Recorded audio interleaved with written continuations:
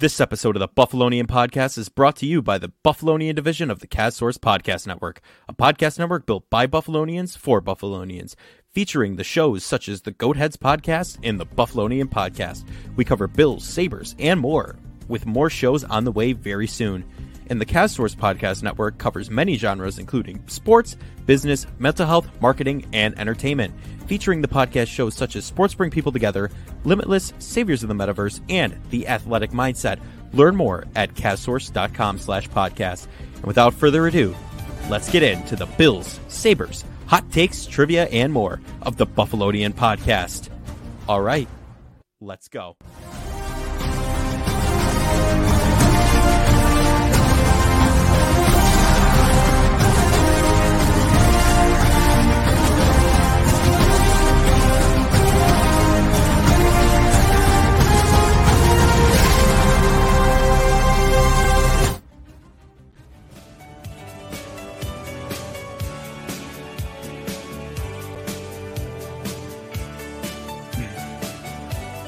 It's a manic Monday. And we're back. I like the intros with the music. I know. Reminds me of like a newscast or something. Oh, yeah. Well, that's the one trick of the trade I at least learned at work. You got to throw some music in there and get people riled up, you know? Like KP last Friday night. Like that. The other day, that was a vibe. This was a vibe on a Monday morning. But we're back with the Buffalonian Podcast. I'm Joe Callie, and as always, I'm joined by Dom Loss and Mike Marino. Big week for the NFL this week. The draft is coming up. We're going to have a special for you. You're seeing a nice advertisement about that today. Check out our social media featuring Dom doing the gritty, but we'll save that for your eyes later. We'll go too far in depth on that one. But fellas, I mean, let's just chit chat for a little bit here on, you know, chit chat on what we want to see, what's going to happen, and, you know, just what are the Bills going to do? I mean, Dom, we'll start with you, and we'll do a round table, if you will, more like a triangle table, because there's only three of us. But let's have a chat. Yeah, let's have a chat. What will the Bills do on just the first round, or we're just whatever? I mean, week? General thoughts right now. No, our last pick. The very last one, 6th round. Who it's going to be, where they're from, how much of an impact they're going to have in their career. Well, I mean, hopefully it's like our Christian Benford 6th round pick and not Matt Ariza, but I think it's he who shall not be named, I think can fly in the future with Matt Ariza, because, you know, he was the most hyped up draft guy, I feel like, in a long time. Just hyped up debut pick in a long time. Yeah, I think I will make the prediction right now that the Bills do a trade. Mm-hmm. I can't tell you if it's, you know, trading Ed Oliver for spare parts, trading for DeAndre Hopkins, a mix of both, the trade down and trade up. But I mean, Brandon Beane's I wouldn't say impatient general manager, but he's a very strategic and kind of knows what he wants. And, you know, it's been rumored that, well, I think even Brandon Beane said that they don't have a lot of first round grades. So I think maybe if we see a first round grade kind of slip into, you know, that Baltimore area last year, 23-24, we're going to see a trade up where they trade one, like a 4th round pick to trade up. I don't think they're going to trade up using a day 2 pick. I'm just going to say that right now. I don't think they're going to package a 1st and a 3rd to move up. I think that'd be kind of a little silly, but I also think a trade down, especially if all their first round grades are kind of done, they didn't like the options to trade up. And they kind of feel like they could have, like, if they have like 5 or 6 prospects they really like, and feel like if they traded back 8 spots, that one of them would likely be there, especially as we said with like the quarterbacks. Potentially maybe trying to trade back into the first round for quarterback for one of these teams that go defense first or another position. So yeah, I think they make at least one trade. Okay, I'd have to agree. I think they trade back. Ooh, you're specific. Yeah, I think they'll trade back. What team and what time? So we're pick 27. I gotta say, yeah, I don't know. Actually, I don't know the second round, like who's picking where that well. Yeah, so I'm gonna be honest. You could just say what pick they trade back to. I think they trade back to. I don't know. I didn't think about that specifically. I just thought about a trade back. I think early 2nd round they trade back to. I don't know about late 2nd round. I feel like you kind of No, they wouldn't trade back like 30 spots. No. No. So you go early second round, probably within the first 10 picks of the second round, you trade back to. I don't see them trading up, like we mentioned a couple weeks ago here. There's really, I don't know, Brandon Bean really hasn't been that specific, but then again, he was specific last year. Pre-draft in Kansas City swooped in and traded up right in front of us to take a cornerback. So there might be some intentional misguiding on what the Bills are exactly doing. I'm not sure. But what I would like to see, just, if we're talking hypotheticals and whatnot, I wouldn't mind seeing a move for DeAndre Hopkins. I'm going to be honest with you. I mean, we've talked about it, but if it happens, I mean, I'm not going to be upset at all. I think you've seen some hints towards it happening. Like we mentioned that video with the facial expressions. There was a Twitter engagement the other day between him and Stephon Diggs. Nice little handshake emojis exchange between the two of them. So, the hints are being dropped. I think that might be a move the Bills are looking to do. Because if you think back, I mean, the Bills were most dominant on offense, but Josh Allen, when you had Diggs, Emmanuel Sanders, and Gabe Davis, if you add another threat onto the offense, I mean, Emmanuel Sanders was at the end of his career, of course, but you had another threat like that onto the offense. I think it makes it more three-dimensional, and you're going to have a better chance of making things happen. So I hypothetically speaking, DeAndre Hopkins coming to Buffalo, I think that's the biggest thing to take away from trading in the first round. So, Mike, what are your thoughts? Yeah, I'm gonna say I agree with the trade. I just looked at the draft order, and if you want to see a DeAndre Hopkins trade, maybe the Cardinals throw in that third pick in the second round. We trade back and we package some other mid-round pick. They package us some other mid-round picks with D-Hop. Yeah, we send them Ed Oliver to try on those new uniforms. Yeah, maybe. Those new uniforms are bad. Yeah, they are. But I don't know. You can only be so creative with a football jersey, I feel like. They're like three different color rush jerseys for three different teams. Like one's a ripoff of Ohio State. You know what I mean? Like it's just like, I don't know. The silver flakes, though, they make it completely different. So, I don't know. The big lettering with Arizona, I think, on the red ones is also not too hot. But back with you, Michael. Yeah. But yeah, no, I was just gonna say, like, I feel like they will probably. I'll agree with Joe. Like, they'll trade back just because you've been saying how they don't have many first round grades, and we only have 6 picks. So I feel like Bean wouldn't be opposed to maybe picking up an extra pick or two, like late day 2 or maybe day 3, because I mean it's the NFL, so you can get an impact player on day 3 that starts right away. Especially being as cap strapped as the Bills are, they need as many value players as they can get. It'll be interesting to see because depending on how the board falls, like I feel like what they've been doing, the analysts and everything, they've been hyping up the quarterbacks for how long. They're like, 4 quarterbacks are going to go with the top 4 picks. And now they're circling to like, well, they're betting Houston's not even going to take a quarterback second overall. So now who's going to fall essentially? Now you're hearing all the CJ Stroud's falling down the board. So that's 2 grade. Yeah. So like our teams like going to try and leapfrog other teams to get their quarterbacks. They're going to stay where they are. So the quarterback's going to fall and then other players are going to get taken early. Like it really, really depends on the quarterbacks in my opinion, because I mean, I think it's a foregone conclusion. Carolina's will take a quarterback, probably Bryce Young. But now if Houston takes, say, Will Anderson, Arizona would probably be willing to trade that pick to a team who wants a quarterback. You got to think Indy's going to take a quarterback. Vegas. 5 is what, Seattle? So I don't know if they would take a quarterback. There's a shot if some of the good ones are there. Like Raiders need a quarterback. Like there's so many teams that have been tied to that. You know, it really depends if they trade up to get the quarterback or if they feel the quarterback will slide to them. Because if those quarterbacks have to be reached for, like other good players are going to fall. And then maybe the Bills are more like, hey, I want to trade up to get this player because they're sliding a bit. So it really, just in my opinion, depends on what happens with the QBs. Yeah, I mean, when you don't have the problem at quarterback, the draft becomes a lot more interesting because you're not like as like weary about like if the quarterback's gonna get taken before us and that kind of jazz. Yeah, I was looking. I don't know why, but I saw like a video of like that miraculous play by Houston to win that game on like 4th and 20 against Indianapolis, and how much that like changed the draft, because if that play went incomplete Houston would have got the number 1 overall pick.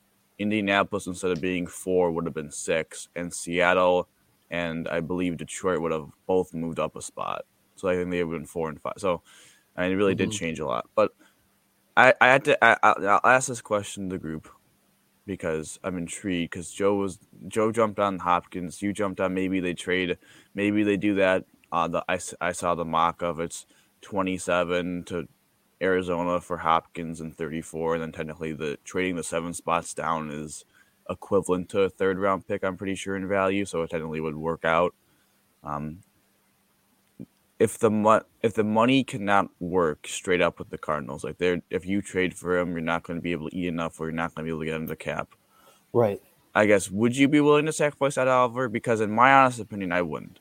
I think that's a bad idea because I don't think you have the depth at DT to really say you should do that. Because like, who's your starting DT at that point? Jordan Phillips, who can't stay healthy. Tim Settle, who is very inconsistent. Like Daquan's a stud, but like, I think then technically, yeah, you could turn right around and draft a DT in the draft as a rookie. But would you rather draft a rookie DT or a rookie wide receiver at that point? You know?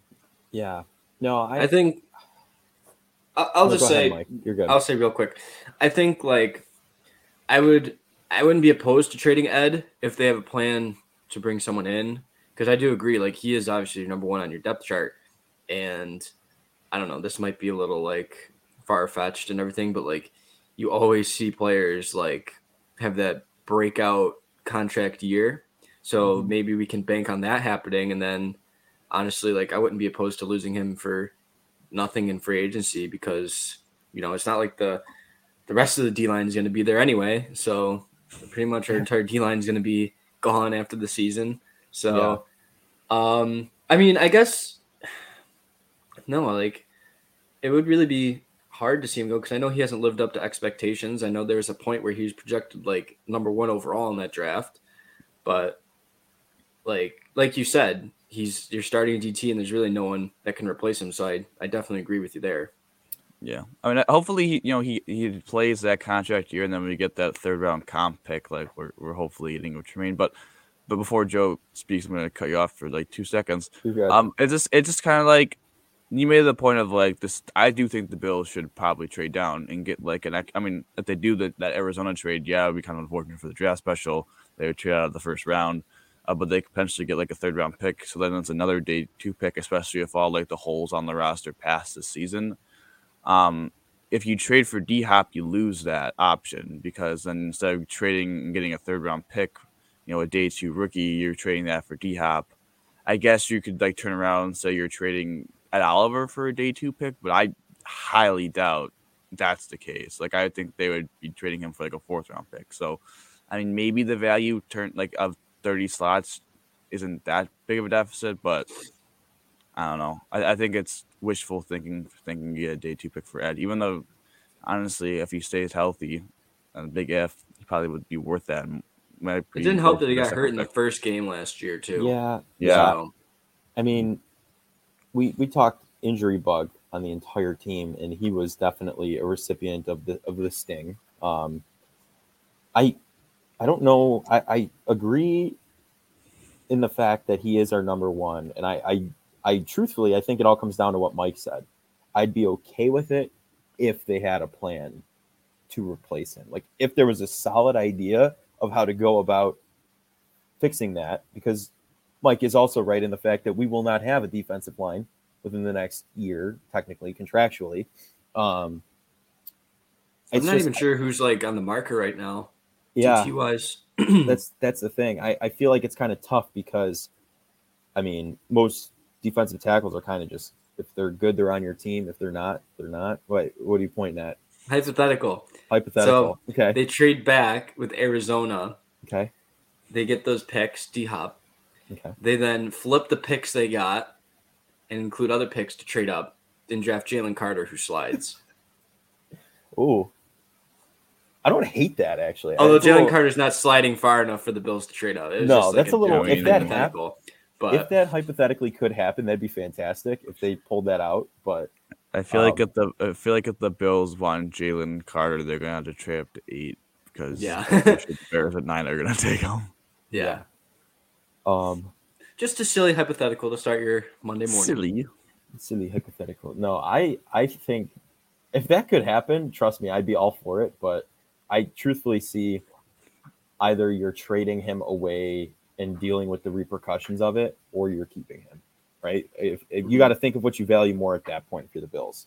I mean, I just think you're creating a hole on your roster. Right, You really exactly. don't need a hole on your roster. Yeah, I mean, it's at this point, it's kind of what they value more. Do you want a wide receiver picks or whatever they trade him for, or would you rather give him his 5th year to try and like see if he improves, like most people do, as Mike said. So we even saw that with on a contract year, Tremaine Edmonds played like a crazy linebacker that we hadn't seen. I mean, I know it's not Marcel Darius had an All-Pro season. Exactly. So I think $100 million, and then what did he do?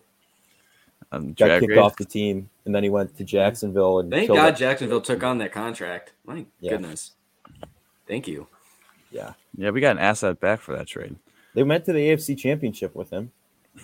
That's true. No, I think it's an interesting conversation with D-Hop because it's always like the idea D-Hop's better than the actual, like, I think having D-Hop on your roster. Like, it's like that classic Hallmark movie. Well, I just don't think it ever makes any sense because Brandon Beane, I know, loves Gabe Davis. I know Gabe Davis has 1 year left in his contract, but they always love Gabe Davis. They seem to like Ed Oliver. So I can't see them, like, making a move that would, like, diminish Gabe Davis's role and move on from Ed Oliver. I just think that's kind of unrealistic. But I think Gabe Davis has kind of proved himself to be like a deep threat playmaker, like number 3. What is that? Being a true number 2. I'm not even like the massive Gabe Davis like defender. I'm not saying he doesn't have value, like he does. No, but is that his fault though? Like I don't think it's his fault that he's valued. I think that's just his role. Well, I don't think it's his role. I just think it's Ken Dorsey's offense being dumb. No, he was kind of like that with Daboll too, though. Yeah, but they literally brought in Emmanuel Sanders to be the number 2. When Beasley was here, Beasley was the number 2 target. Yeah, because that was when Davis has never been the outright number 2 target. Yeah, but that's when he was wide receiver 4. Like I feel like with wide receiver 2, your route tree should be expanded upon. I don't know. That's just me, but I just don't think Davis is a true number 2. I think he's like a number 3. I don't. Yeah, I would have to agree with Mike. I feel like. I mean, he maybe give him the route, like you're saying, give him the routes. We'll see what he does this year. I just think when he was, his best, he was a deep threat. I mean, he's probably one of the best deep threats in the team. But like, what wide receiver 2 in the NFL is better than him? Like, there's a couple, sure, but like, I think when you start going down the every team's number 2 wide receiver, you start to realize that like. It's not that far-fetched. Now, if you're going to tell me, like, hey, the number 2 receiving option, I guess maybe that's where we could, like, get closer to where he's, like, kind of, like, mediocre for a number 2 receiving option. I don't know if you want to say Dawson Knox is, but they don't utilize him like that. But, like, I guess if you compare other teams, like, I don't know, who have, like, an elite tight end, and then, San Francisco was just lying loaded. So, like, I guess Kansas City, but even Kansas City doesn't even have – I wouldn't put Kadarius Toney ahead of Gabe Davis.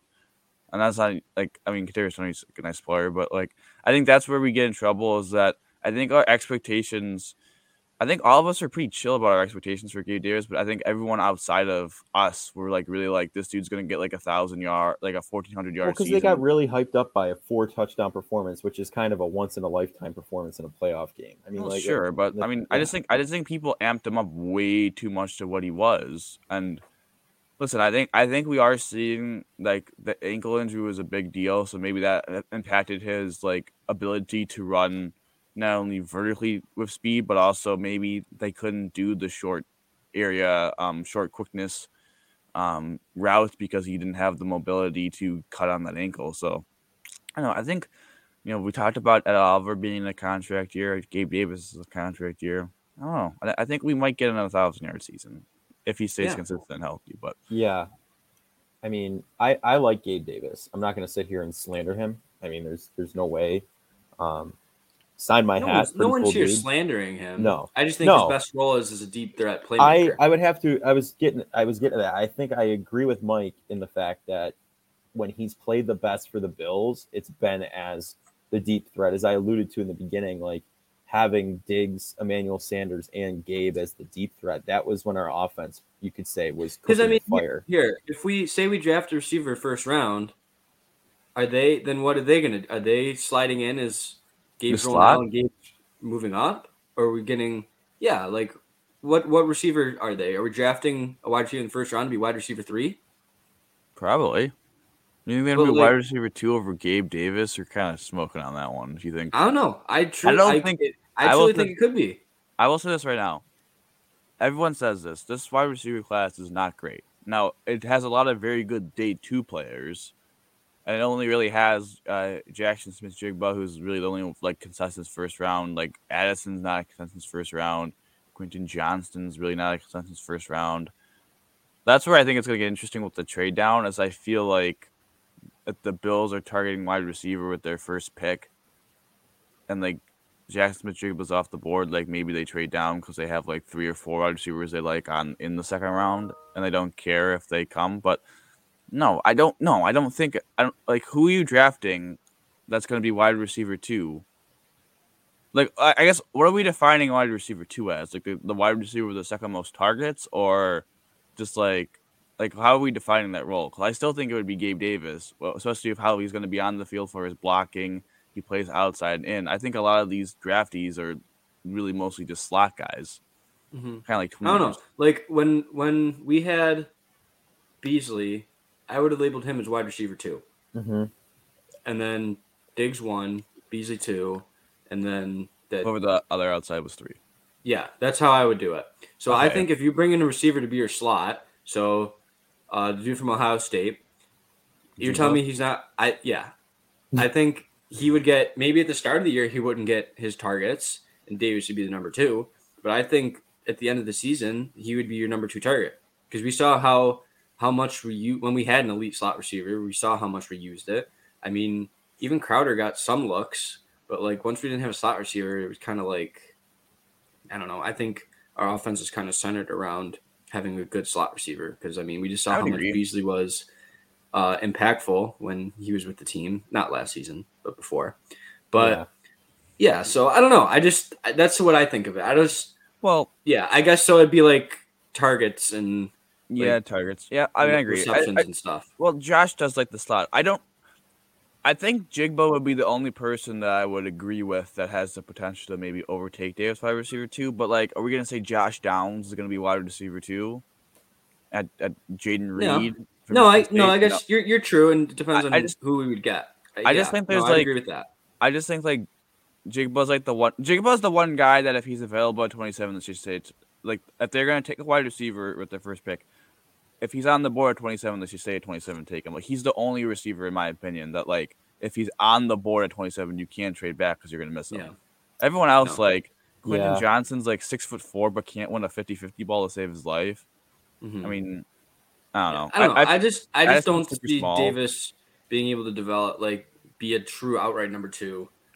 You're just a Gabe Davis hater. Wow. I'm not a Gabe Davis hater. I think he's very good for his Now- role. All of a sudden, you're gonna call him Dave Gabus, and it's gonna be, it's gonna be like those kind of memes. I don't No, know. I think he's very good for what he has to do. Like, I just think that's what he's best suited for. I think Yeah, that's where I think gonna he's a thrive the flawed best. receiver. I'm not saying he's not flawed, but I think when you look at the grand scheme of things of like number 2 wide receivers, he's very solid. Well, I think, yeah. I mean, one thing we also have to look at here is we have a gentleman in the name of Khalil Shakir who we barely have seen anything from as well. So, I mean, like, Yeah. that's another Yeah, they thing have Harden. playing into drafting a wide receiver where I'm thinking, like, okay, like maybe, I don't know. Like, would I love to see Jackson Smith-Jigba get drafted by the Buffalo Bills? Absolutely. Absolutely. He's a great wide receiver. But we have kind of untapped talent on the team that we didn't really utilize. And like Dom alluded to, Dawson Knox is being paid like a receiving tight end, like Travis Kelce, and we're not even utilizing him. So it's just like, Time out. Khalil Shakir stopping you from drafting a good wide receiver in the draft? no, I'm just saying I Okay, don't I'm think they're just going to saying, draft one in the first round. I think- understand your point, but Khalil Yeah. Shakir ain't stop. Like those No. guys aren't stopping me from drafting anyone. I understand that. I'm just saying I don't think I'm taking one in the first round necessarily. Why? I mean, if I had the opportunity, but I think they're trading back, so I don't think they're trading up that far to take Jigba. If he falls all the way to to where we're picking and we traded back, like that's unreal. I don't think that's going to happen. Three positions I would be realistically happy with drafting the first round or with our first pick, be O-line, linebacker, or wide receiver. Yeah. I think like maybe a DB. I wouldn't be totally opposed to a DB, honestly. Yeah, I said it. I wouldn't be opposed. If you trade back into the second another round, DB 2 years if in a you row? trade back into the second round, I would take one. Why? Because Hyde and Poyer are both 30-plus years old. They have Taylor Rapp on the roster now. For 1 year. The safety class is one of the worst safety classes in the NFL. I would wait and see how the class is next year before I'm taking any defense. I mean, I guess if you're gonna just say you're gonna draft Keely Ringo and like convert him to safety, but like that's just kind of, I don't know. I can understand. I understand. I think that I said if we trade back. Okay, I agree. I would be opposed to a DB. The Bills really need to focus. Like people are gonna get mad at this draft, but I will say this for now. It's the same kind of thing of last year.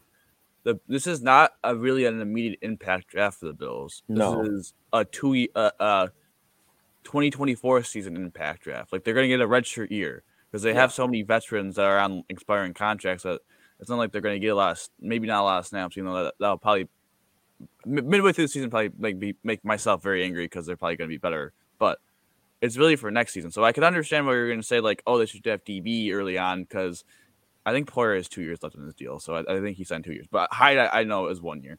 If you're going to be like, oh, they should draft a corner that can convert to safety and be a solid starter in year 2, I would be like, okay, that makes sense. But I don't know. I feel like with the first round, you got to try and find someone that can make at least an immediate impact on the roster because, I don't know. I'm going to say this bold take here. I do not think they're going to draft a linebacker in the draft. Wow. I'm gonna go out on a limb. Who's MLB1? Either Balin Spector or Tyrell Dobson. I think they could hold down the job? You confident in one of them leading your defense? Well, I guess the thought process is like, what are you gonna bet on? You know, like you're not gonna have holes on your roster. Would you rather have your hole be in the back seven when you have a stud linebacker next to him, Matt Milano? A guy that knows defense and Sean McDermott that could probably protect a weak spot. He did it with Ramon Humber for that 2017 season. Preston Brown was not a good coverage linebacker in 2017. Like you still have Hyde and Poyer back there. You have good corners. You have Taylor Rapp to kind of play that underneath role too as well. Yeah, kind of that third safety could come in. You have Taron Johnson. Like I think that's where the whole. I just feel like if you're telling me like they could in the draft get better at offensive line, get better at wide receiver, like get better at defense, like get better in the trenches and in wide receiver, but you're going to have to be able to sacrifice the middle linebacker spot. I think I would take that. Like, I think that's where I'm at. No, Grant, if they sacrifice the middle linebacker spot and you don't get better at those positions and they draft some like wacky position, like sure, then I think I'd actually be pretty pissed about that. But I think there's a real possibility that they punt on linebacker because they believe in the process. Yeah, in the kind of bringing guys up that have been around the system and whatnot, that kind of a thing. In Dodson. I don't know. I'm kind of on that same page. I feel like they would. I don't think it's that hot of a take, Dom. I really don't. I think. I think it's a pretty decently hot take. I don't know because the biggest hole. It's hot. It's thank you. Oh, thank you. I'm blushing a little bit now. I think other than right tackle, like you can make a debate that middle linebacker is the biggest need. Hole on the roster. Like if you ask the casual, like a fan that someone pays attention, I think you get a poll that most would be. A middle linebacker. I think you're right. Yeah. No, he's right. Just because like our biggest loss was our starting middle linebacker for the last 5 years. And Tremaine actually played like very well last year, so it's definitely going to be hard for someone to instantly step up and like play as well as he did. Yeah, so. And then they also did not play well when he was out. Like they would. I guess maybe you expect like a whole offseason they're going to be able to have better. I don't know. I don't know. Yeah, it'll be interesting to see for sure. I mean, like maybe later in the summer, you'll see some vet get cut or something, and the Bills can bring him in, or maybe they find, some random guy on their roster and is a gem and just steps up and balls out. Like, I don't know. Like it's weird. Cause I mean, football is kind of like the sport where like players can be impactful from day one because like you look at hockey and it's like your prospects are always like a few years out, and like if you're like a late round pick, the odds of you even making the league is like very slim. So with NFL, it's like you could be undrafted and start. So I don't know. It's interesting. I think we'll trust the brain trust of Sean McDermott and Brandon Beane. They know what they're doing. They've done a pretty good job during their reign. So In Bean we trust for the draft. Yeah. I feel like it's My last thing I want to touch on, it's really two questions in one because it's one more of a broader NFL wide question, one related to the Bills. So I'll do the Bills one first. Do the Bills take a quarterback sometime during the draft? I think honestly, I don't think so. No, I don't think so. Maybe I could see them bringing someone like undrafted in for like training camp, and then they throw him on the squad. Yeah, but I think they're going to roll with Kyle Allen. I mean, this team doesn't keep 3 quarterbacks on the roster, so like I could see them maybe bringing in like a guy to be on the practice squad. But I just don't see them taking a pick for a quarterback when they signed I think you Kyle run Allen. With the Did Kyle Allen get 1 year or 2 year? I think 1. Yeah. 1? Yeah. I don't know. Another thing about it. Yeah, I mean, Allen, then you have it's an appropriate question because, I mean, a few years back, we drafted Jake Fromm. So yeah, that ended up being a great pick. I guess it's like, well, I mean, he was honestly falling on draft boards, but he started a game for the Giants. Yeah, well, they did QB sneak on 3rd and 9 from their 2. Yeah, but it's okay. I guess they won't now that you jog my memory about like what the depth chart is because I forgot. I honestly, it wasn't Kyle Allen. I forgot that they have Matt Barkley on the practice squad, so they wouldn't be able to stash him there, and they don't. But I just think you kind of like backup quarterback's just been a revolving door. And I'm not saying that hurts Josh's development at all, but like I would feel like eventually they would want to like they try to do a from like they would probably want to do maybe if the draft value fits like roll a dice on another day 3 quarterback and see if you could get like a cheap long term 4-year backup quarterback and maybe even longer. Just because like you see all these places like Chad Henne was the backup for Patrick Mahomes all those years. Like I mean he was consistent. Like I think the Bills maybe wanted him like that's why they brought Barkley back. But I mean Kyle Allen is Josh's best friend. So I think that's solid. And he's like had experience. And I don't think he's gonna get another like starting opportunity or like a really he started backup in Denver when they just had no quarterback. Yeah. So I don't think he's gonna get another opportunity because it's not like Case Keenum where he's a veteran had a lot of experience. It's not like Mitch Trubisky. So maybe they do feel like Kyle Allen is like young enough where he's the long term option. But yeah. So I don't think I'd be opposed to that. Look at how long Frank Reich was a backup for the Bills. No, I agree. I think the answer is Kyle Allen. Now that I think about it, yeah, because you want to build chemistry with, and they already have good chemistry, him and Josh, but also just with the system in general. Like you said, it has been a revolving door. In you're just throwing Trubisky in, then Case Keenum, who's a completely different quarterback from Josh Allen. Like you got to get. I think you got to have some sort of consistency, especially with a new offensive play caller like Dorsey. I feel like you kind of got to get everyone used to it and ready to go. And, if Josh goes down, I think someone not similar necessarily because there aren't too many similar to him. Well, Trubisky was the best one for that. Right. Then. Yeah. Because he was similar, like physical traits and playing style to Allen. Yeah. Mobility wise and stuff like that. Like you kind of want to have someone who can step in and not completely have to change the offense around them. So Kyle Allen, I agree. I think, is a good candidate. You know what I mean? Hence why Baltimore's had Lamar Jackson and Tyler Huntley as a backup. Tyler Huntley, your Pro Bowl quarterback. Pro Bowl's a joke. Final question, then we could do our actual legit predictions who the Bills are going to draft first because we can make that. How many quarterbacks could take in the first round? I'm gonna go on a limb and say 5. I'll say 4. You don't Young, think Stroud, Levis, and Richardson. No Hooker? No. I don't know. I think a team. I think he's an early day 2 pick. Mid-day 2 I don't know. I think people want the 5th-year option. Oh, I don't know. It hasn't worked out that much, but I think. So when he's 30, yeah. Very true. I mean, quarterbacks are playing when they're what? Let's give him a long-term deal while he's regressing. Yeah. You're technically in the quarterback like your early 30s. You're hitting your prime now. I think his playing style. I would.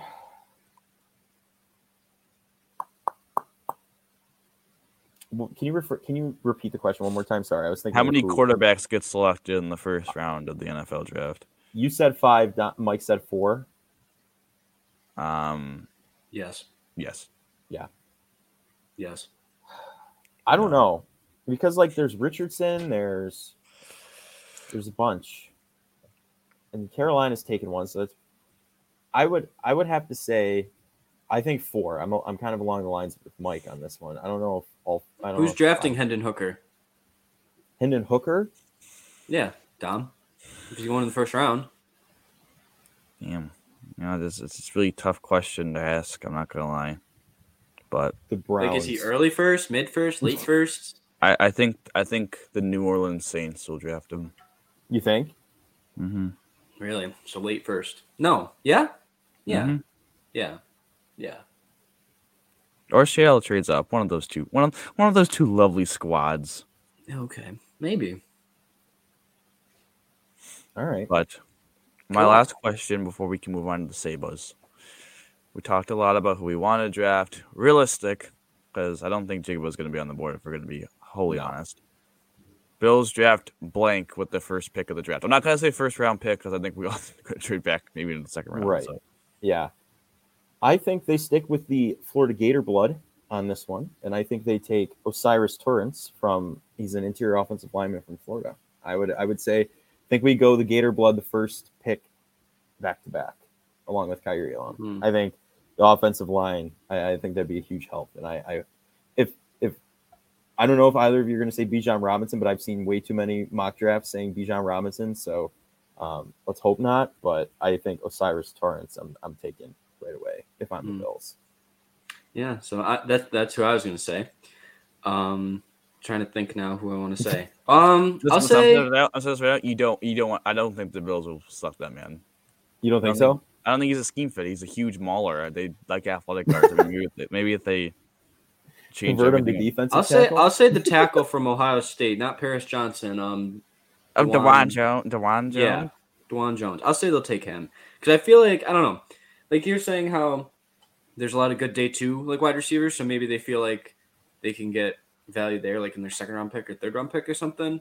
And I don't know. I don't see Jack Campbell or like Trenton Simpson as like a late first round pick in my opinion, but yeah, we'll see Dewan Jones. Interesting. If Paris Johnson fell, sure. I don't think he's gonna fall. I think they're gonna pick either trade back or take him at 27. Zay Flowers, wide receiver, Boston College. Okay. All right. I think he's gonna be wide receiver 3. But I think Addison's gonna be reached up early, and I think Jigba as well by like the Packers or some team like the Twins. So I think they're gonna. They drafted first round receiver as soon as they get rid of Rodgers. The biggest spite in the NFL right there. I mean, you gotta respect it. I'm not even gonna lie. That would be killer. Gutekunst really giving Aaron Rodgers a middle finger right there. Oh my god. Well, I think that's going to do it, fellas. Is there anything else we want to do about the draft here? Nope. No. Alrighty. Well, that's going to do it for the build section of this edition of the Buffalonian podcast. But before we move into the Sabres, I just would like to bring up the Sports Bring People Together podcast. You should listen for entrepreneurial conversations with those in sports, and who knows where the chats will take you, but sports got us all here together in the first place. Find the show wherever you listen to your favorite podcast or simply visit sportseplus.com. And now, fellas, I think it is time. Yes, it is, because I'm actually remembering to change the background here. It's time for the Sabres talk. So, I mean, let's look at this here. Let me pull the outline back up here. So Granato and Adams had a press conference, and Dom, let's start with you again, like we did with the Bills here. Just general thoughts on what they had to say. I know the last week's they were talking about the goalie tandems and whatnot. I know I texted about that. That was this one, buddy. Oh, so we're still talking about this. Okay. We recorded Wednesday, and yes. They had it Wednesday afternoon. Okay. So I guess I'll start then. I thought they had another one. I was confused. Nope. So I think they mentioned a lot about the goalie tandems. Granato seemed to be on the Levi and Luukkonen hype train. I know you can't really take that with a grain of salt. I'm sorry, time out. Can we just have like a button that just says BS alert, BS alert, BS alert? You think that's BS alert? Oh, it's blowing smoke so far up the you know what? That's no. You don't like that even happening? Are you not a fan of that happening, or? I just think it's it's you're not gonna call a player out really, and I mean unless they deserve it, and I don't think UPL really deserves it, but no, they're not gonna go with Levi and UPL. What are they talking about? They're not. It'd be terrible if a general manager was like, "Yeah, this player suck," but you know, I mean, we're gonna roll with them. Yeah, Yeah. like, listen, they want to hype him up as much as possible, say how much of a good young man he is, how he's growing as a person on and off the ice. It's just so they can trade his ass, so they can get the most value. They're not gonna be like, yeah, this guy sucks. He's terrible to the organization. He's always late to practice. And who like you just what you want to tank his value and no. They're gonna be confident and say, yeah, we're okay with him being the tandem because then when they call teams, the teams are gonna know that it's tough to part with him, so it's a real asset they're getting back. They think. No, I know. I think you said this last week, Dom, but general managers are never gonna tell the truth. Like they'd be the worst general manager ever if you just always told. Honestly, maybe that'd be a great approach because you tell the truth. Everyone's like, he's just joking, and then he actually does it, and it's like, well, a whole revolutionary general manager right here, and then he'd probably get fired in a year tell the truth because his team would be so bad. But yeah, that would be tough. I don't know. They weren't going to trash anyone, but again, we've went over this. They can't go in the off season, this season with. It's the same thing when they say it's playoffs or bust. I would have. Yeah. I don't know. It's like if they miss the playoffs again, I don't think Adams gets axed. I just don't think. But I don't. I think Granato does. I think Granato. I think Granato goes before Adams does. I think Adams would go through another coach. If we don't make the playoffs, I would agree that Granato is at least on the hot seat, and then maybe depending on how the next season starts, he can get axed. But say you get rid of Granato and you bring another coach and they don't make the playoffs, then it's a clean house right there. Yeah, I think the earliest Granato can get axed is early 24, 25. Yeah, mm-hmm.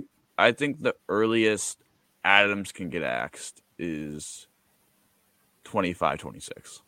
Yeah, I think I think playoffs are definitely achievable next year and definitely realistic. But I think it is a realistic. I think it really would be. I think the expectation next year is to make the playoffs. Every year's the expectation is to make the playoffs and win the Stanley Cup. Unless you're like Chicago, unless you're this year of Anaheim, you want the expectation was to be as absolute dog crap or the 2015 Sabres when we wanted McDavid, but no, they did their job. Best odds.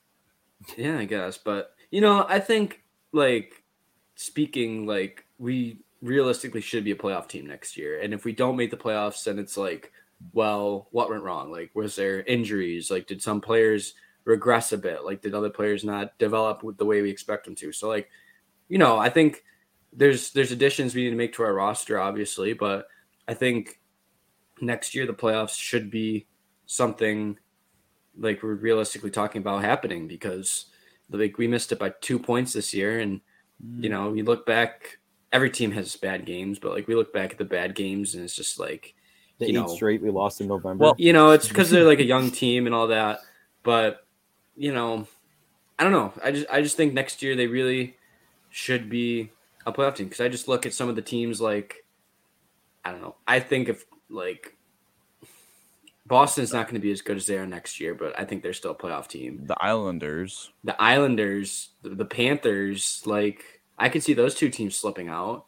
If Toronto loses in first round again, I feel like something huge is going to happen there, so they could be regressing. Tampa's starting to get older. They're not as dominant as they were a few years ago.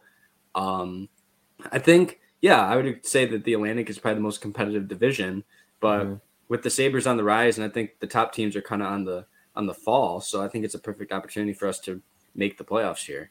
Yeah, and I can tell you, I am comfortable on my 21st birthday. I'm going to put a healthy wager on at least a playoff berth from the Sabres this season, and I am not ashamed of it. That's how confident I am. I think it's going to happen. I really do.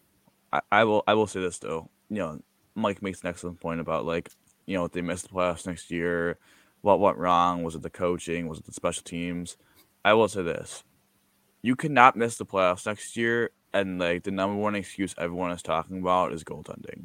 Yeah, It's the Mhm. position. It's the position you've cheaped out on the last 2 years because you wanted to fill the young roster. Whatever. Like I don't think anyone's gonna like really crap on it too much now. But you can't. I'm sorry, but if you end next season, you miss the playoffs, and you go, yeah, you know what, Levi and UPL, that was not the smartest move in the book. For us to make the playoffs, we probably should have done more. Like that, you just can't. That's why I'm saying it just can't happen. Like the optics of the entire situation, because those two guys are what UPL's making maybe $1 million. I think he's even making less than that. Levi's making less than that. I think he's making like what $925. So those guys are making Yeah, under. did he burn a year? His rookie deal last year? Probably, I think so. yeah. Okay. But like those two guys are making a combined under $2 million. Like you can't tell. Like you can't be a serious playoff team with that. I'm sorry. Yeah. Because like Levi, whatever, he's good, whatever. UPL, I mean, he's worth the money because he's making under $1 million. So like, but even that, like, no, you need to make a move. So Yeah. I want to sidetrack a little bit because we'll go back to the Adams and Grano thing. But Bleacher Report does these articles, which I think are hilarious, but I think they're funny to discuss. They're like, what one trade a non-playoff team should make. For the Sabres, they said we should trade UC Saros, the goaltender for Nashville, for 2 first-round picks. Mm. I'm going to say this right now. Well, 2 things. One, I'm doing that in a heartbeat because my man was the best goaltender in the league and is going to get robbed of the Vezina just because Olmark got a bunch of wins and stuff. Yeah. Literally carried a trash. That Nashville team, honest to God, they played in Buffalo in March. I went to the game. I can name you about 5 players on that roster, and they kicked the absolute crap out of us, and they nearly made the playoffs. Like now, would Nashville do that? Probably not. I know they have Askarov, but I don't know.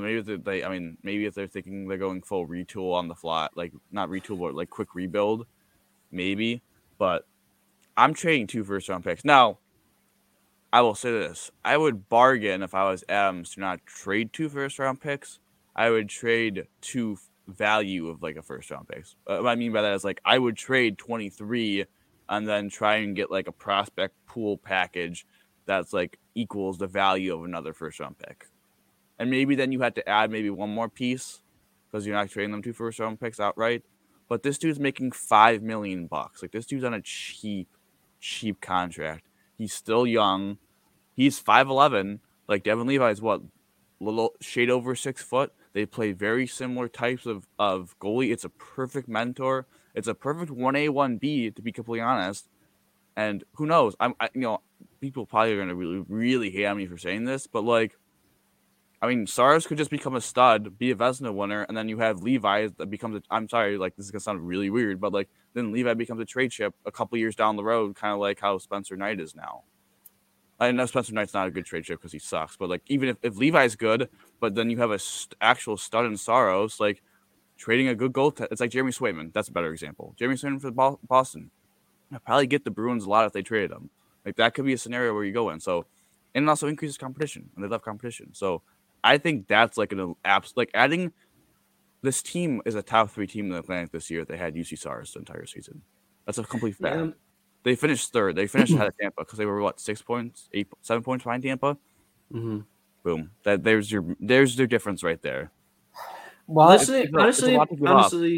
honestly, here when you first said it, I was like, I don't really like it, but I'm like listening to your case, and I'm like trying to think now, and I think the Sabres are at the point where we can trade our picks and prospects because we just don't have the space anymore, and we're a team that's trying to win now. So what's the point of adding a player who's 2 years out to when you're trying to win now when you can get an impactful player? I guess like obviously I think it'd be great to bring in a goaltender to help mentor Levi, who's similar because like we were talking with Josh Allen, how it would have been beneficial to have a quarterback that was like him as your backup. So like, they can like learn from each other and all that, like how kind of like Trubisky was his best backup option. If no doubt Saros comes in, like he's your starter. He's someone that could start you 50, 60 games. I think it'd be really bold and I think the wrong decision if Levi plays 50, 60 games next year. And yeah, long term, like it would be very valuable to have Saros because, like you said, if Levi then becomes expendable, like he'd be a nice chip to trade if you need like someone else, and he'd have a lot of value because he'd be young and he'd prove that he was actually a good goaltender. My only hesitation to it is like I don't know what his contract is. Like I know you said 5 million, but is that for like another like 5 years or is it for like 1 or 2 years? So like would his say he does become a stud Vezina winner, like does his cap hit fit if you had to pay like a Darlene and a Power, eventually like a Kulich and Savoy, like would you value him overpaying like those type of players and being able to fit him in rather if Levi plays well and you sign him to an extension, that'd be cheaper than signing like Saros to an extension. I mean, he's a UFA in 2 years, so. I think I like the idea. So is that good or bad in your point of view? I think like, are you keeping him for 2 years, letting him walk, and then rolling Levi? Are you keeping him for 2 years, giving him an extension, and then letting Levi go, or like? Yeah, because in 2 years Levi will need a contract too. So like, who are you gonna pick? I guess my mindset. Well, I guess my mindset would be really whichever the two I think is the better long-term option. I think. Let me double check. I literally just saw his age and I blanked on it. He would be 29. So he'd have a little bit of years left, but Levi would be like what 23. So 23, yeah. I think Levi. I would look at it this way: if I could trade 13, because I think they had the 13th overall pick based on the odds. I don't fully remember off the top of my head, but if I could trade like a package of 13 UPL, either Rosine or Aslid, and then maybe like another like a piece. I think I would do that because I'm I'm sacrificing what my third best forward prospect. He doesn't even have a spot, pick. Really. Yeah, and the 13th overall pick, which I think is like those are like the two biggest assets, and then UPL is I'm just throwing him in. So I think that actually would be enough value in my mind. And like you have then 2 years in an elite goaltender where then you can develop Levi behind him, and then maybe you say, okay, like Saros, you let him go in free agency, and then Levi takes the range in 2 years, and Levi, instead of having all like learn behind him for 2 years, had that development period, then he becomes the guy that takes the reign. Or you're like, Levi really didn't take that jump. We got to sign Saros to maybe hopefully he signs like a short-term contract or something like that. Or we like Saros more than Levi. We could trade Levi and then still have the assets now and cap to sign Saros. I think I know it would take I do like overall like what you're saying, like bringing an elite goaltender, bring in with Levi, because like I think you can't rely on a 21-year-old goaltender to play 60 games. Like I do think you need someone to kind of like help him develop and all that, because I think it really is important. Like we've seen with Spencer Knight, like he was really good. Carter Hart, when they first broke out, they were really good, and then they kind of just gave him the job when they were young. And look at both of them now; they both definitely regressed. I mean, yeah, like the Panthers are rolling with Alex Lyon right now in the playoff. I mean, Bobrovsky's starting the next game, I think, but yeah, like I don't know. I do agree with what you're saying. Though. I would like to bring in an elite goaltender pair with Levi. I truly that believe is a good idea. I truly believe if they make the necessary changes to like their penalty kill and the defense and like tweaks forward wise, if you add Saros, there's no reason why. I know this is put the camera on me, TikTok. They could win a Stanley Cup in 2 years if Saros. I'm just like, and then have him go. Like they could. They're not just playoff contenders with him because he's a goaltender that like is consistently analytically one of the best, and I test everything. Like this is a guy that can win you playoff rounds. Yeah, and they don't have. I mean, like Levi's a nice piece, but we don't like that. Could be a couple of years from now. Like this guy right now could be. You could put him on Florida right now, and he could like make that series way more interesting and competitive. Like any team right now in the playoff now that is having weak, baby skin soft goaltending, put Saros in, and all of a sudden, like it's a series. Like it doesn't matter what team it is. Boston who had the best goalies than ever. Like that's a guy that you could go to battle with. I'm not saying Levi can't be that guy, but he's not. I don't think he's that right now. Yeah, I agree. I know Saros is, and that's why, like, if you make the move, you could really actually, like, I know it's kind of weird to say, like, in one move that the Sabres can win a Stanley Cup, but, like, they could be, I mean, it's like Carey Price with the Canadians. Like, they had a hot goaltender. Like, he's a guy that could get hot, and you have the offense, as it was shown this year, that can score a little bit. They might just need to adjust to playoff hockey, make more of those side moves to improve the outskirts of the roster, but then, yeah, I don't know. I made myself up a little bit. I was actually, I gotta admit, I was really anti this idea when I first saw it. I was like, 2 first-round picks. I ain't doing that. Now No, that I was when you first said it, I was anti the idea, but you explaining it and everything, like you did a really good job. Now I think if they make case. that, Joe, I think honestly, God, if they make that move, I think on your birthday you gotta make a little little side second bet on that the cup if that happens. Yeah, well, I mean, my birthday's doomed in a couple. I mean, there was a tweet a couple years back. July 1st is my birthday. So, or a couple months back, there was a tweet about July 1st being an impending doom for the Sabres at one point in time. I forget what it was exactly, but no, just speaking on the trades and whatnot, you're absolutely right in the fact you cannot expect Levi to play 60 games in a season right away. You're gonna kill if he falters at any point, like for an extended period of time, you're killing his chances in the NHL, truthfully. I think I just want to jump in. I think we were talking about this last week, how in the NHL today there's only like a handful of goaltenders that could even play outright 60 games. Like I think of like Vasilevsky, Ottinger, Shesterkin, like guys like that. So like, are we banking on Levi going to be that like outright? Like I think Saros could be a guy who could play 60 games, like maybe like 50, 60 games, because you want Levi to get games too. But you know, if you're rolling with the tandem of Levi and Luukkonen, like I don't think Luukkonen should. If you do an even split, I don't think Luukkonen should play 40 games.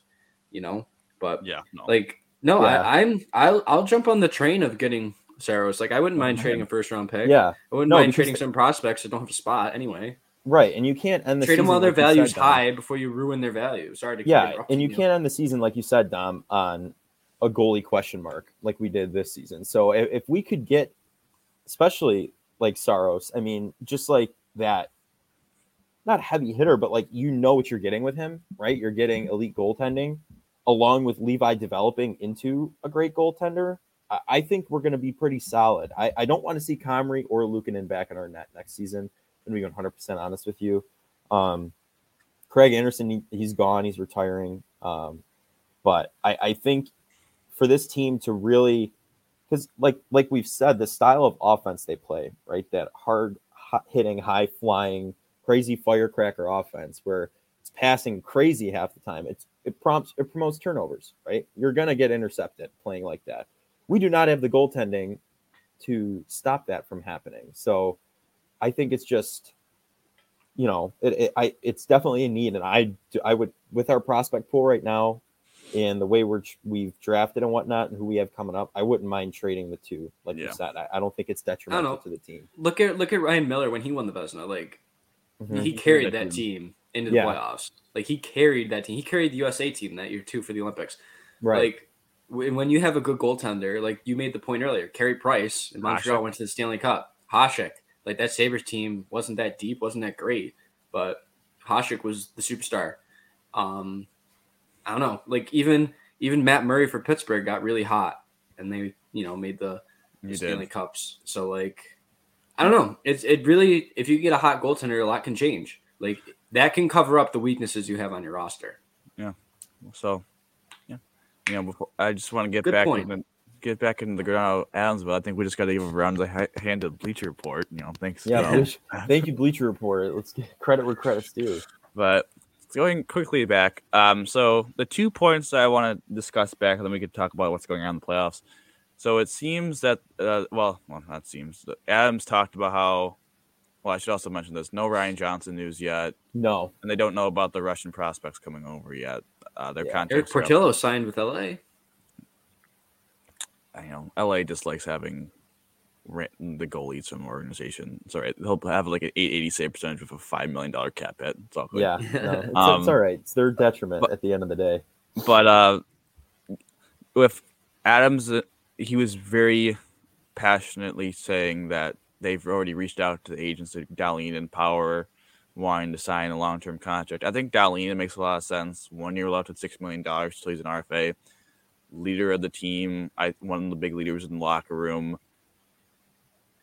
I think that's going to be I'm trying to think of a 8-figure contract, but that's the double digits. Double-digit millions. Yeah, 8 figures. That's probably 8 by 80. Get that signed and delivered, and then Power, give me an 8 by 8. But I think of Power, at least it's a little interesting because he's that weird 2-year RFA because they burned a year last year. I don't know why he would personally sign a contract extension, but if he's just all about the vibes, good for him. I don't know why. But honestly, I don't know why he would Thompson. I could understand before the season because he was I had an elite year, but before that I wasn't that great. So, I obviously trust your abilities, but this is $50 million pretty much. Yeah, Cousins kind of same thing. Mid-season, I'm having a great season. Injuries happen. I'm one freak play away from maybe losing this. Samuelson, I've never been healthy before a day in my life. $30 million. Okay. It's Dahlin's set, whatever, but I think he wants to get signed. Power, it's kind of I'm a stud defenseman. I was a very good offensive defenseman, one of the best rookie defensemen. I only had 35 points last year, and I think with a full year, he could get to 50. And if I improve my defense, could I get that 8-figure that Dahlin's getting instead of 8? Could I get myself up $2 million? But at the same time, I don't know. I think he's You think he just signs it to sign it at this point, to have it? Or well, I think he's going to try and get a fair contract for himself personally. Right. Yeah. But yeah, I think he seems like a vibe kind of guy. But he also seems like a pretty smart guy. So it doesn't. He has all the leverage, is what I'm saying. Same thing with Dahlin. Technically, both of them really have a lot of leverage. Yeah. Well, Power doesn't have a lot of leverage from the say of he's going to sign a second contract with the Sabres, but it's up to him how long and how much really he has leverage there. And Dahlin, same thing. But I mean, they both seem like they want to be here. So and the Sabres want them here. Yeah. I mean, you could tell by the way they play too. I mean, just the way they talk after games to the press. It seems not just those two. Pretty much everyone playing for this team is pretty open about wanting to be here and stay playing here. So I don't see why you wouldn't take a contract extension, especially if you're saying Owen Power, the vibes guy. I think he for sure would take one right off the bat like that. Yeah. So then the last point I want to make before we talk playoff hockey for the last couple of minutes. Girgensons in a post, so we talked about a lot. So it seems, we're both kind of, about the idea, we're not, I'm pretty 50-50 on, having them back or not. I just kind of, forward's not, a big concern of mine, so if they run it back, it's kind of okay, as long as Olafson's gone, whatever. Yeah. But it seems to me Oposo is retirement or bust. He's either going to retire or he's going to sign back with the Sabres. Yeah, I agree. I think Girgensons is either I think Girgensons is going to leave. I truly believe that because I think the Sabres will give you a 1-year contract, and I think he wants multi-year contract for his future. So I think there's a real chance he leaves because there's probably going to be a market for him. Yeah. Yeah. I guess here, if they both leave, we get Olsen off the roster. So there's 3 spots right there. Who are the 3 taking their spots? Do you think it's people from within the organization, or are they bringing outside guys in? Well, I'm just trying to think who would Tuck, Thompson, Skinner, Kids line 6, Yep. Mm-hmm. Mitz, Krebs, Yost. Let's just say that 9. Greenway's 10. So we're gonna say they're gonna have 13 forwards. So would they have 3 more? Yeah, 3 more spots, as you said. I would say. From the press conference, I don't think we're going to see Matt Savoy and Yuri Kulich really in the NHL next year. I think it didn't sound like it. It didn't sound like it. So I'm gonna not segue, but I'm gonna say Oposo's back. I'm gonna cheat. I do think he's gonna return. I think Girgenson's the different one. So now I have 2 spots left. I don't know. I think you go outside the organization if they're not willing to put Kulich and Savoy. Maybe you give Lucas Ruzek a chance, and maybe he becomes their 13th forward. But I do think they would, in that case, if they would lose Girgensons, they're going to add a person outside the organization. Okay. That would be my opinion. A bottom 6 forward that has a little more scoring potential. I think I'd agree with that because I do think I'm with you on Okposo coming back. I think that is going to happen.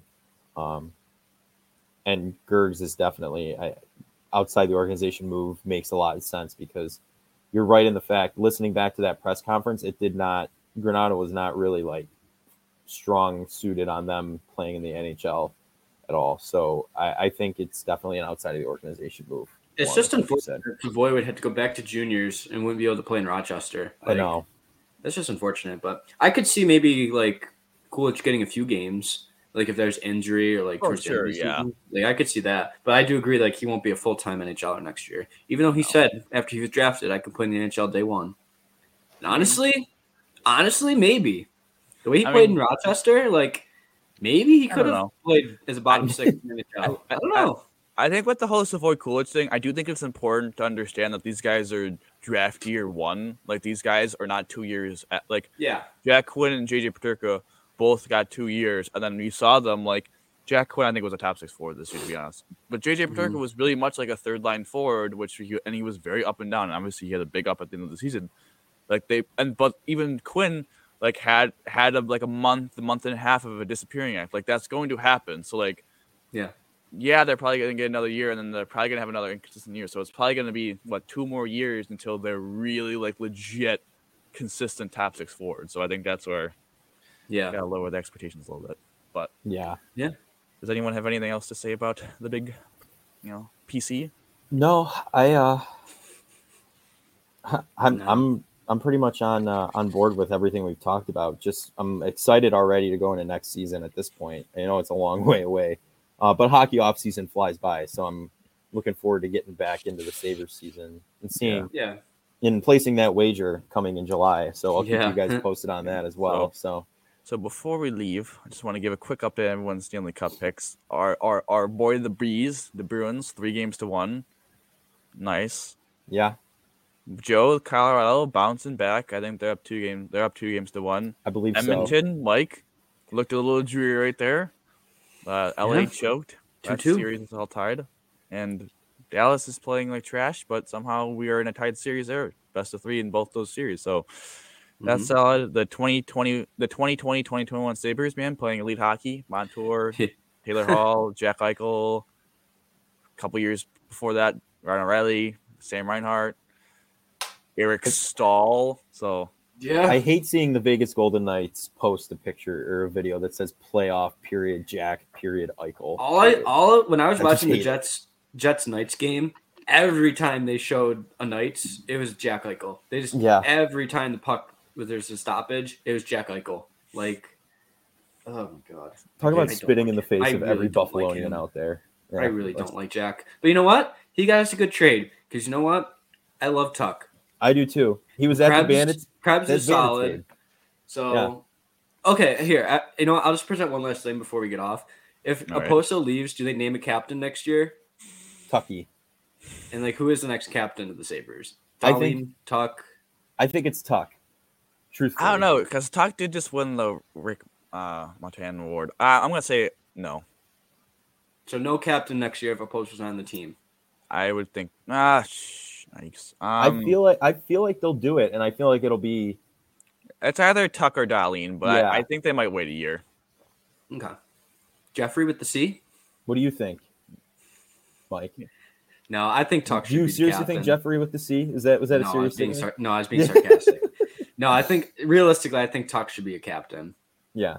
Or do they do co-captains like they did with Drury and Briere? Or Palmville and Vanek. That would be interesting. I don't think I'd be opposed to that. Jason Palmville. No, I like that idea. Not a fan of Thomas Vanek, though.